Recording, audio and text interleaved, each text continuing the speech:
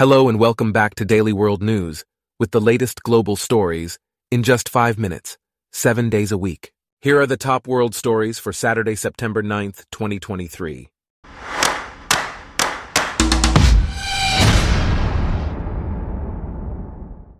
Today's episode is brought to you by Blogcast, your personalized audio feed, available on iPhone and Android. Morocco has been struck by a devastating earthquake, resulting in the deaths of at least 632 people and injuring 329 others. The earthquake, with a preliminary magnitude of 6.8, caused significant damage to buildings in major cities and forced people to evacuate into the streets. The epicenter of the quake was in the Atlas Mountains, south of Marrakesh. Rescue efforts are ongoing, and the death toll is expected to rise as authorities gather more information from affected areas. Historic sites have also been devastated by the earthquake. In other news, a power struggle is underway for control of Yevgeny Prigozhin's empire following his death. Prigozhin was the head of the Wagner mercenary group, and his assets in Africa are a highly sought-after prize. Western officials believe that the operations of the former Wagner group could be overseen by multiple private military companies, including Prigozhin's. The battle for control involves major players in Russia's power structure, including different intelligence agencies.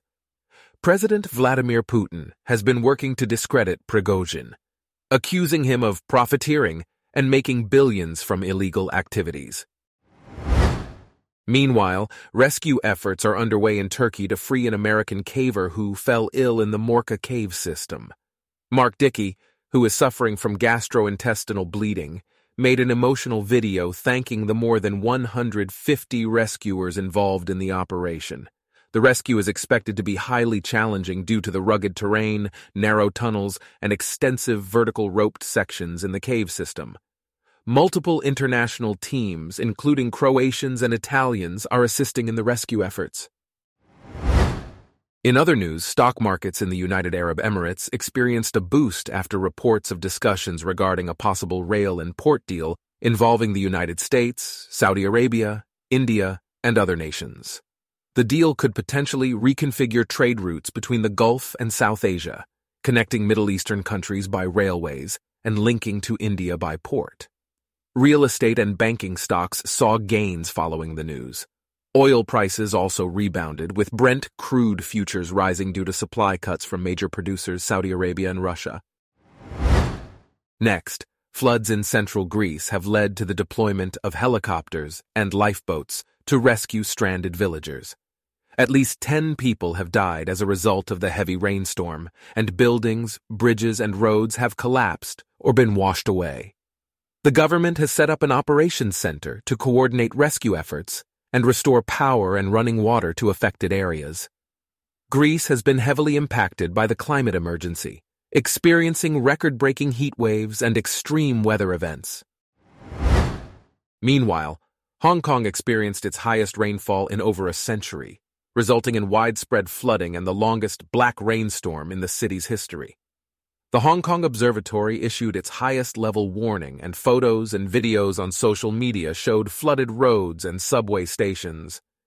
The heavy rainfall caused significant disruption and posed challenges for residents and authorities.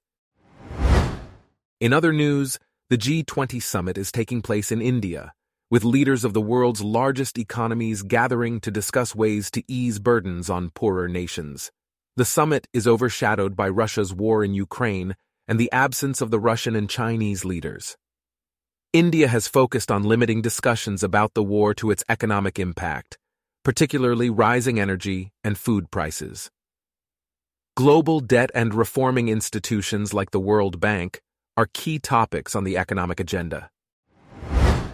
Also, Italy has approved a law that makes it easier to arrest and imprison children as young as 14 as part of a crackdown on juvenile crime. The law includes provisions for imprisoning parents of school truants and confiscating mobile phones from juvenile criminals.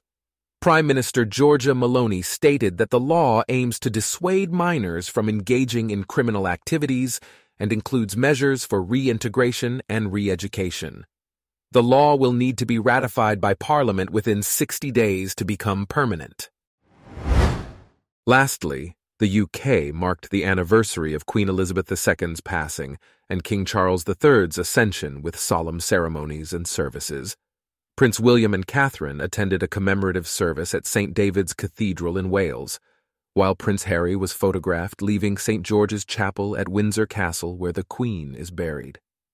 The death of Queen Elizabeth II triggered a national outpouring of mourning, with hundreds of thousands of people paying their respects to the monarch. Friends also took to social media to remember the late Queen. Our top world stories for today are brought to you by Blogcast, your personalized audio feed. Download the free Blogcast app on your iPhone or Android today. If you enjoyed this, please consider listening to our other podcasts: Daily Business News, Daily Tech News, Daily Science News, and Daily Lifestyle News. Thanks for listening. Blogcast.